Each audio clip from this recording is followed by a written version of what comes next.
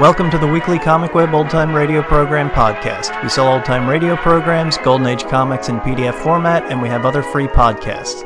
Visit comicweb.com for more information or find us on Facebook and iTunes. This week our podcast features an episode of X-1 called And the Moon Be Still as Bright. It first aired in 1955. Countdown for blast off. X-5, 4, 3, 2, X-1, fire.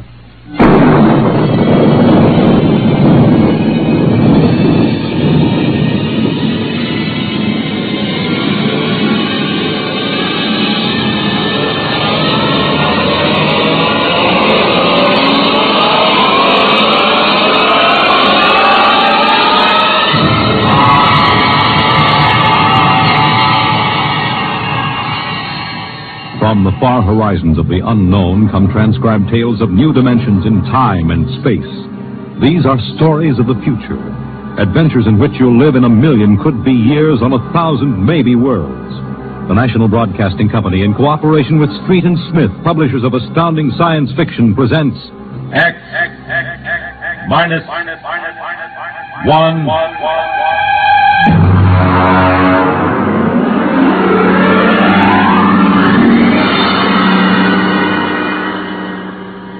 Tonight, the Ray Bradbury story entitled, And the Moon Be Still as Bright.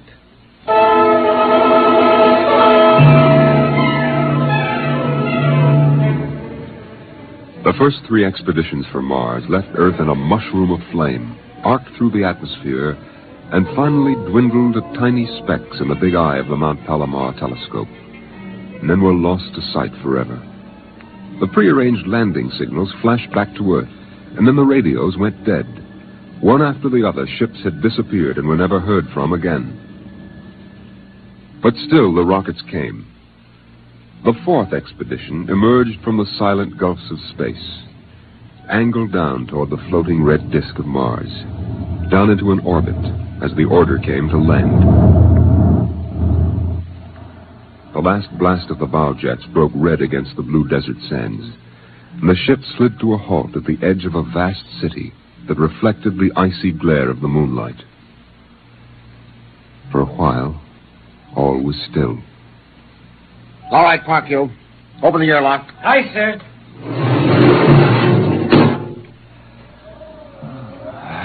Fresh air. Hey, it's cold out here. Who cares? We got here. I thought I'd never hit solid ground again. Hey, how about a fire, Captain Wiley? It's freezing. Later. We have work to do. Oh, smell that air. Why, you could get drunk on it. Say, there's an idea. Why don't we break out a bottle and celebrate? Biggs, there will be no drinking done until we're secured. But we're landed, Captain. 3 other expeditions landed and disappeared within 24 hours. Now, we're not relaxing security till we find out what happened to them. What do you mean, maybe Martians? Sender, you're an archaeologist. How old would you say they are? I can't tell till I study them more closely. It's a kind of engineering we couldn't duplicate on Earth.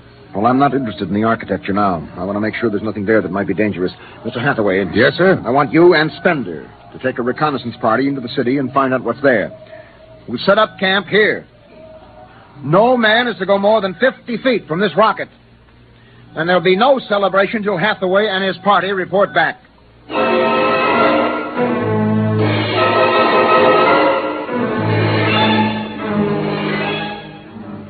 In the sea bottoms, the wind stirred along faint vapors, and from the mountains, great stone visages looked upon the silvery rocket and the small fire. The sky was black overhead, as the 2 racing moons threw knife-edged double shadows on the desert. All right, come and get it. Ciao. Hey, what do you got to eat, Jerky? Sawdust, smothered in cold chicken fat. Good. I thought it was something I couldn't eat. Hey, Captain. Mr. Hathaway's back. Oh, Captain Wilder. Oh, yes, over here, Mr. Hathaway. Well? Most of the city's dead. Spender says it's been dead a good many thousand years, but we found one part about a mile over What toward about it? People were living in it last week, sir. People? Martians. Where are they now? Dead. We found bodies, thousands of bodies. They hadn't been dead more than 10 days. What did they die of? You won't believe it. What killed them? Chicken pox. Chicken pox? Yes. Where could they get chicken pox? From Earth. Oh, then the other rockets did get through. Yes. I don't know what the Martians did to them, but I sure know what they did to the Martians. They gave them chicken pox and wiped them out. They just didn't have any resistance to an Earth disease. Think of it, Captain.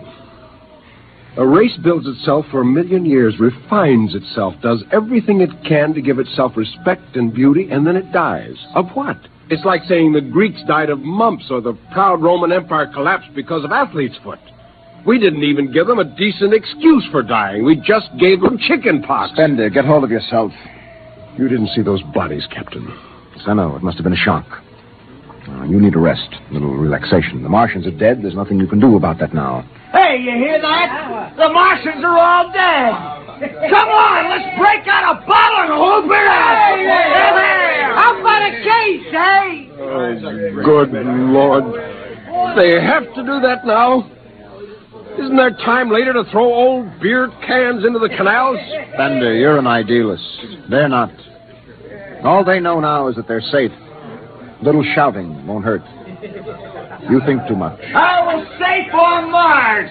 The first Earthmen on Mars. We gotta celebrate.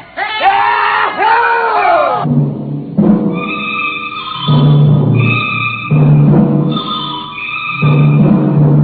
20 bottles were opened and drunk.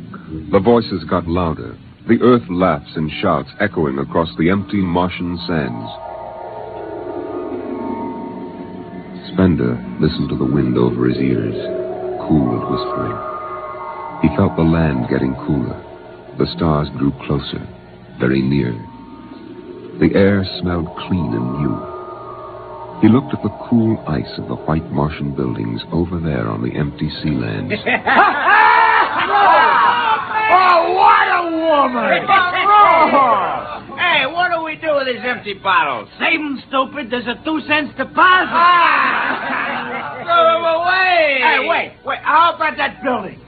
2 to 1 on a buck, I can heave one right through that window. You're on. All right, here goes. Bullseye! Hey, double or nothing on the next shot. Put that bottle down, Biggs.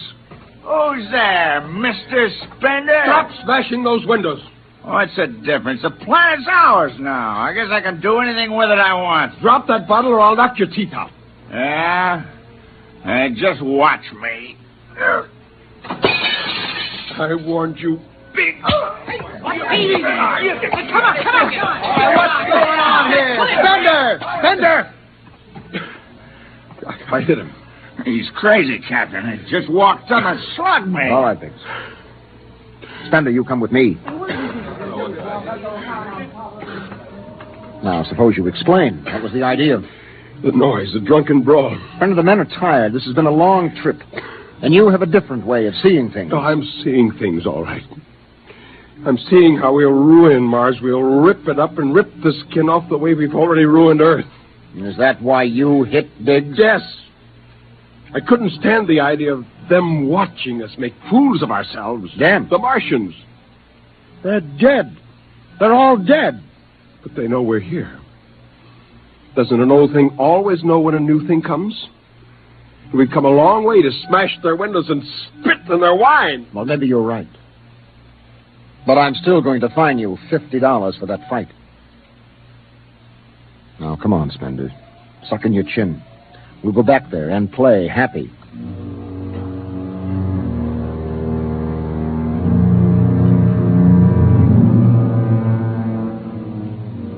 Now they moved out into the moonlight across the desert.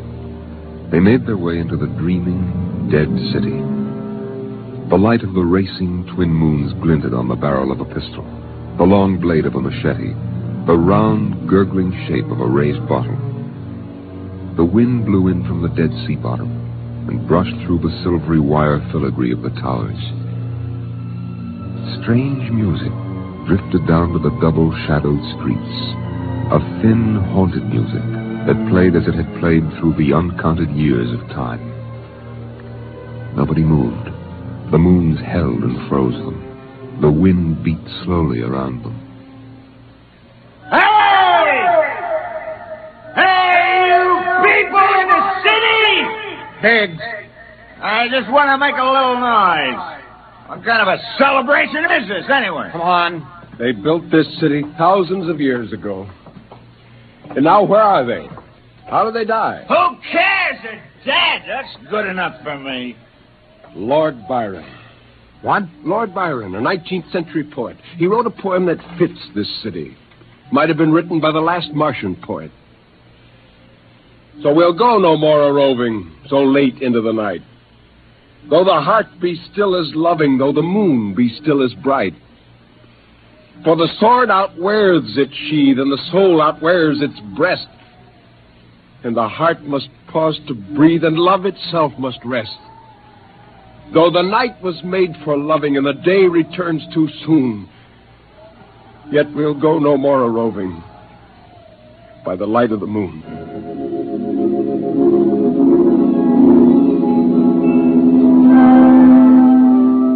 Without a word, the Earthmen stood in the center of the city.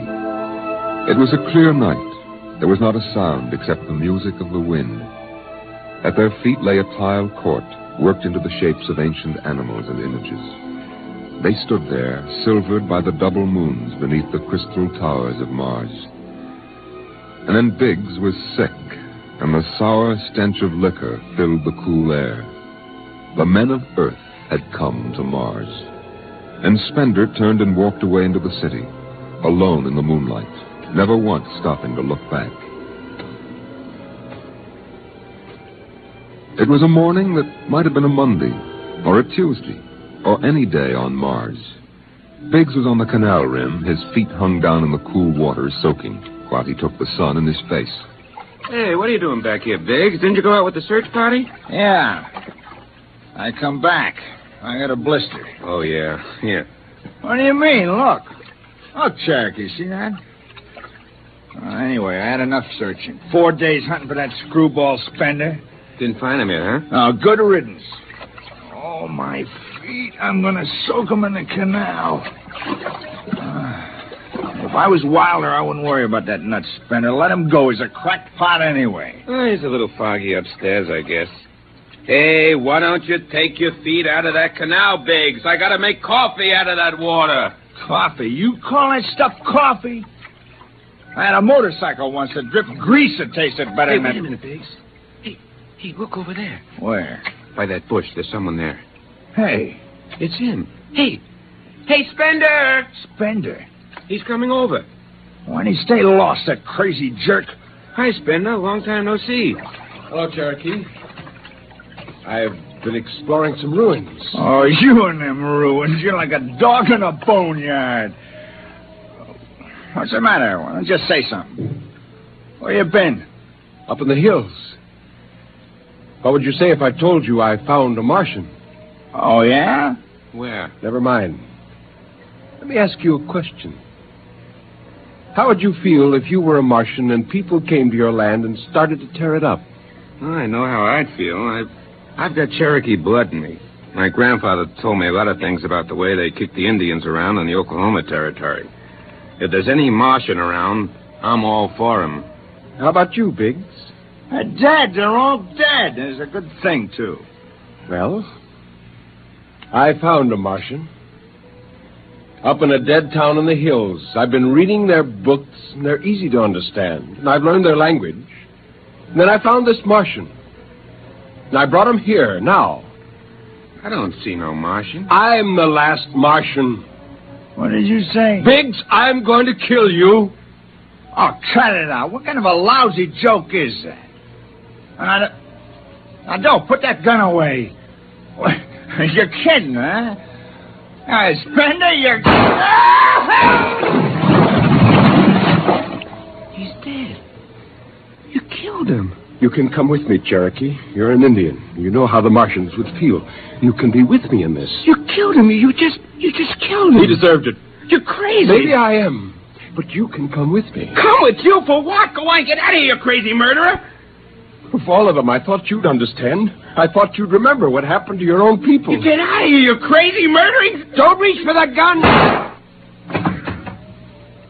Spender.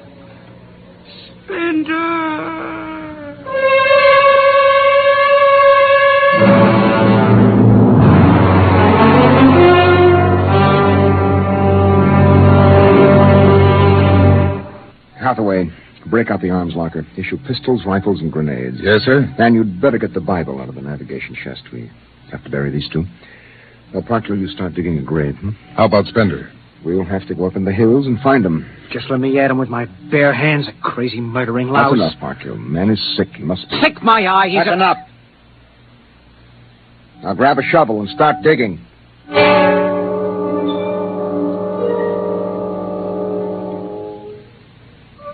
Spender saw the thin dust rising in the valley, and he knew the pursuit was beginning. The sun burned farther up the sky, and the blue sand drifted lazily across the sea bottom below. He sat beside a quiet pool 10,000 years old and held the silver book. Through the house played the strange wind music of ancient Mars, and he heard voices whisper in his mind.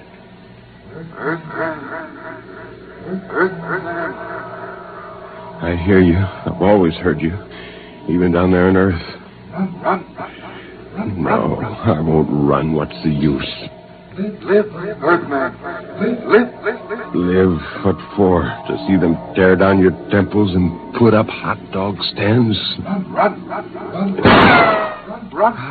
They've seen me now. They know I'm up here. Live.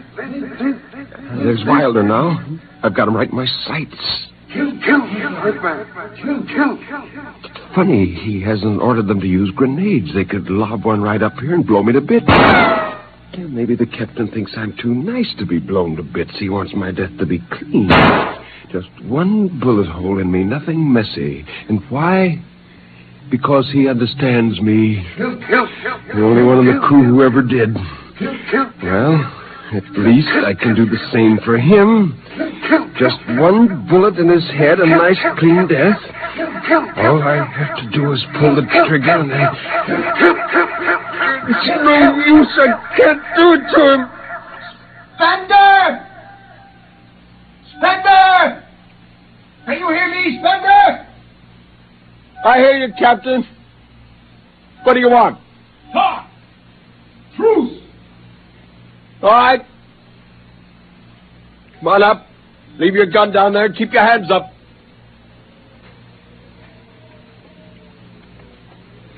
Oh. That's quite a climb. You mind if I sit down? How long do you think you can hold out? Until you're all dead. Oh, why didn't you kill all of us this morning when you had the chance? You could have. I know.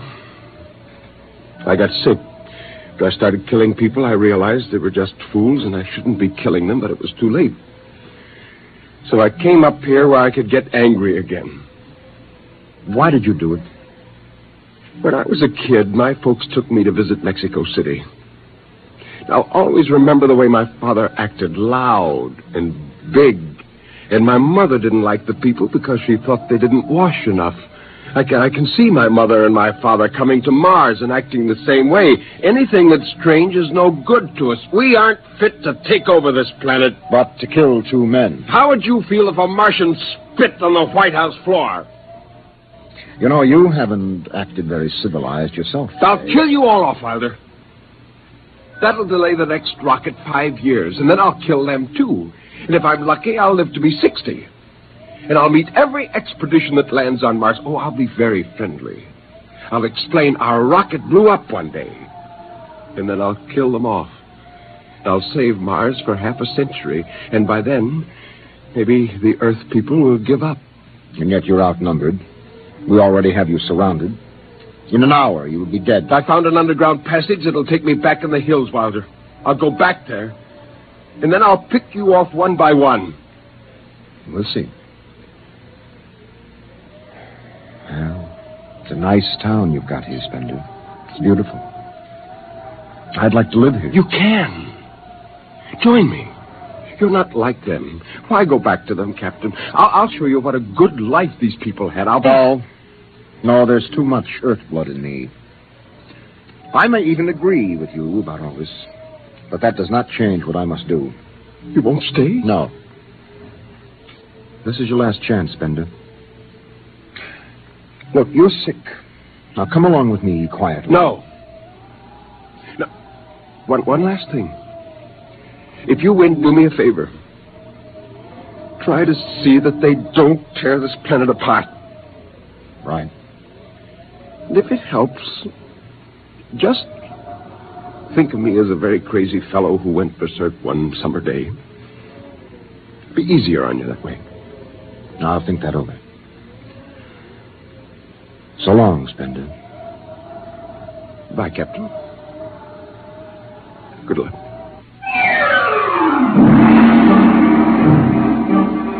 The men spread out again, walking and then running on the hot hillside places where there would be sudden cool grottos that smelled of moss, and sudden open blasting places that smelled of sun or stone.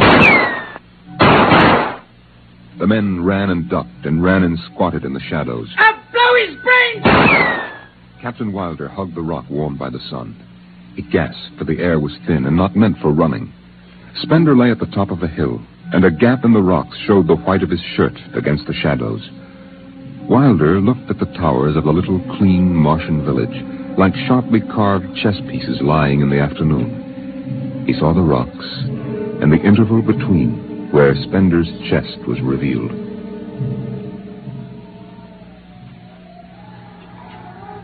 Go on, Spender. Get out. You've only got a few seconds to escape. Go on, get out of the caves. Come back later. You go now. I've got to win this. I've got to think that I'm right and pull this trigger. Go now. Get out. I'll get him! A slug in the head, I'll blow his body brains! No, Parkhill! Put down that gun. I'll do this myself. Spender. Why didn't you get out? Why? Why? Why?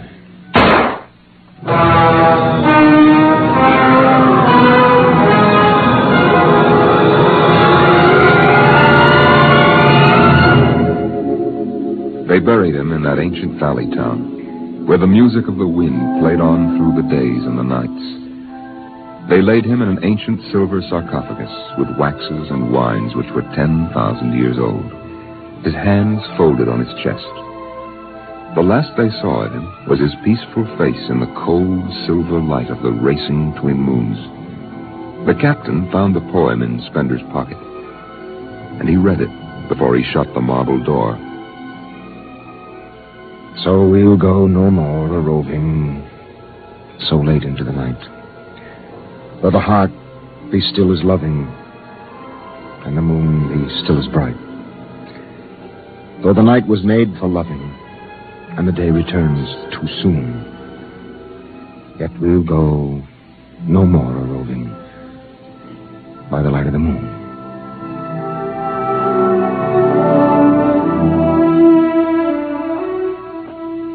The next afternoon, Parkhill did some target practice in one of the dead cities, shooting out the crystal windows and blowing the tops off the fragile towers. Captain Wilder caught Parkhill and nearly knocked his teeth out.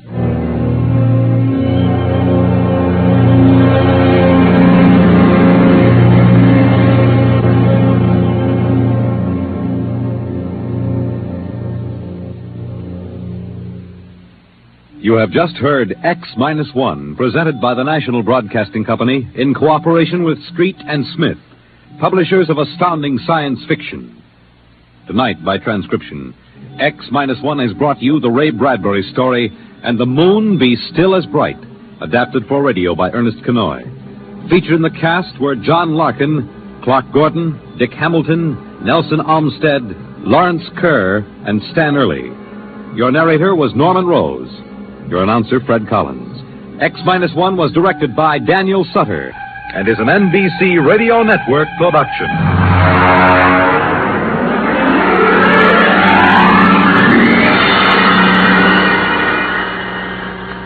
X-1 is the unofficial sequel to the science fiction radio show Dimension X. Dimension X left the air in 1951. In 1955, X-1 started and lasted until 1958. At first, X-1 did old Dimension X stories, but then they branched out with their own science fiction tales. If you love the golden age of science fiction, this is a show for you. Many of the stories came from Galaxy magazine, featuring such authors as Robert Bloch, Ray Bradbury, Robert Heinlein, Isaac Asimov, Robert Silverberg, Poul Anderson, Theodore Sturgeon, and many more. While the stories were science fiction, many had a humorous tone, including Tunnel Under the World, about a public relations incident gone horribly, horribly wrong. The show, coming near the end of the age of old-time radio, was able to attract some of the best talent in the field and really bring together stories and outstanding professionals to bring the stories to life. Thanks for listening, and we'll catch you next week.